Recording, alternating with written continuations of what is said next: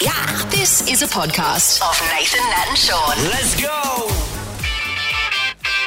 Love this.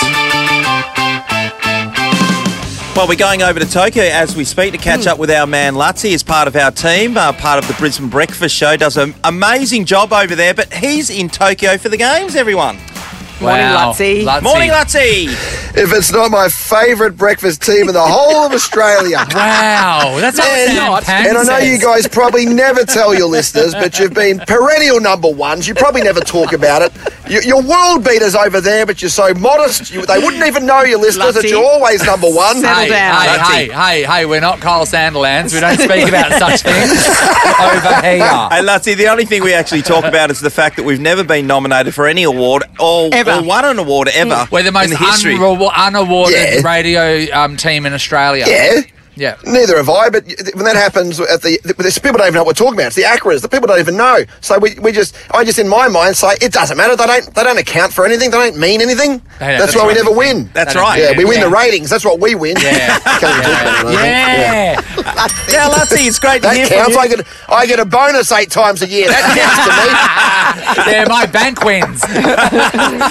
Luttsy, obviously, we're pretty excited to hear from you, mate. Tell us why you're involved in the Olympics. What's going down? I've got this side project going on. It's a hustle. I call it a side hustle. I've done a lot since the Sydney Olympics. Australia's kind of become the world leader in sports presentation. So I'm over here announcing. I've caught onto the bandwagon of announcing at the venue. So my job, wait for this, I'm going to Tokyo Stadium today to be the announcer at an empty Tokyo Stadium. So what sport? What could make more sense? You're doing the sevens? Yeah, rugby sevens. So I'll be. So you'll hear me if you're listening to the seven coverage or watching the seven coverage. You'll hear me doing the winner of the gold medal representing Australia. That's the only time you'll ever hear me on the television. Otherwise, I'm just talking to a bunch of volunteers at Tokyo Stadium, basically. But I'm doing some coverage. I've got out to a few events. I've caught a bit of the Matildas early in the competition. I'll be getting to a bit of athletics next week, but for the most part, I'm just chilling at rugby sevens. I'm in a car right now travelling to Tokyo Stadium. My driver doesn't speak. You don't speak English, do you, driver? You don't speak English? No. He says no. He can say no in English.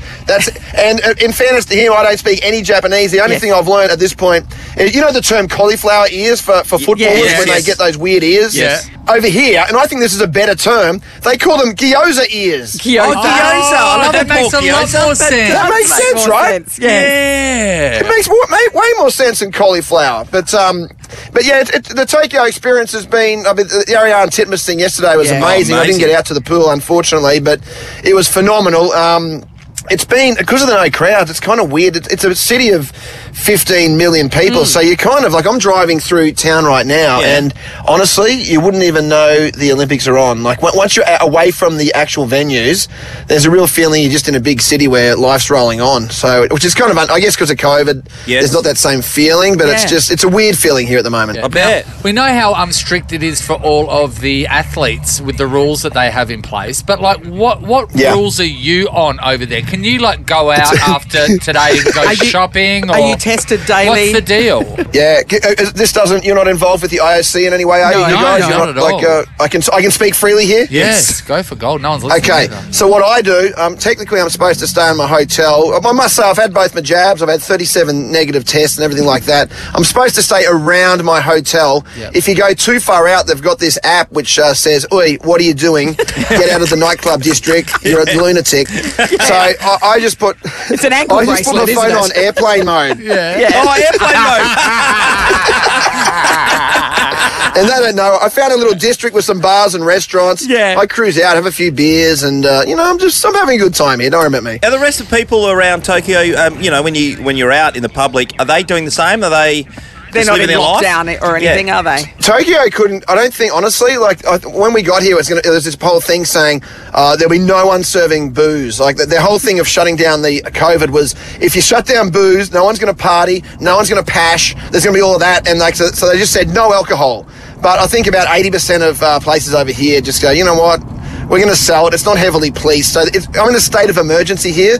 But honestly, I feel like it's kind of, you feel like you're walking around Perth or Brisbane in general terms. Yep. Probably not Sydney. It's not like Sydney. No one wants to be like Sydney. Hey, what was it like when you got through the airport, arriving there? Because I've read so many articles about how full on that was to actually get into Japan. It took me 8 hours, Nate. Whoa. 8 hours to get through the airport, and I wasn't in a real hurry, but I came through with a bunch of athletes and also some actually working media, and they were going nuts. It was like, I felt really sorry for the staff because you had a bunch of these guys working hard, and they were ringing their bosses who wouldn't answer their phones. It was just a complete debacle. I got there at 8 a.m. in the morning, left at 4 p.m.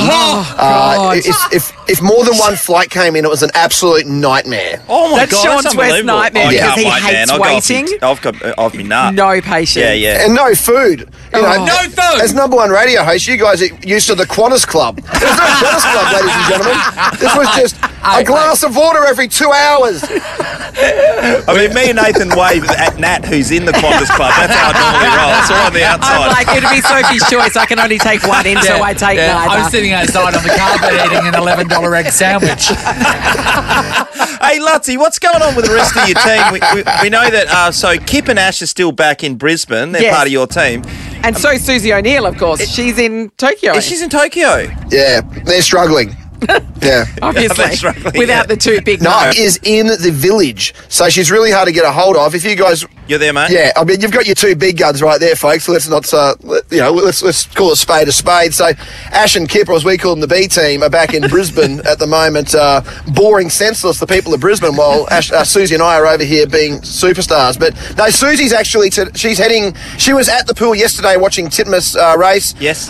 She did you know what? Susie did her first ever opening ceremony. So the whole time she competed for Australia and won gold in Sydney, obviously, and Atlanta, she never ever got to do the opening ceremony. So as the assistant chef de mission of the team, which she is this year, for the first time ever, Susie got to walk out. And if you look at the photos of Patty Mills and Kate Campbell holding the flag, Susie is directly behind them. You'll see a blonde lady with tan legs. That's Susie O'Neill right behind them in all those photos. Wow. As chef de mission, what did she cook for the team?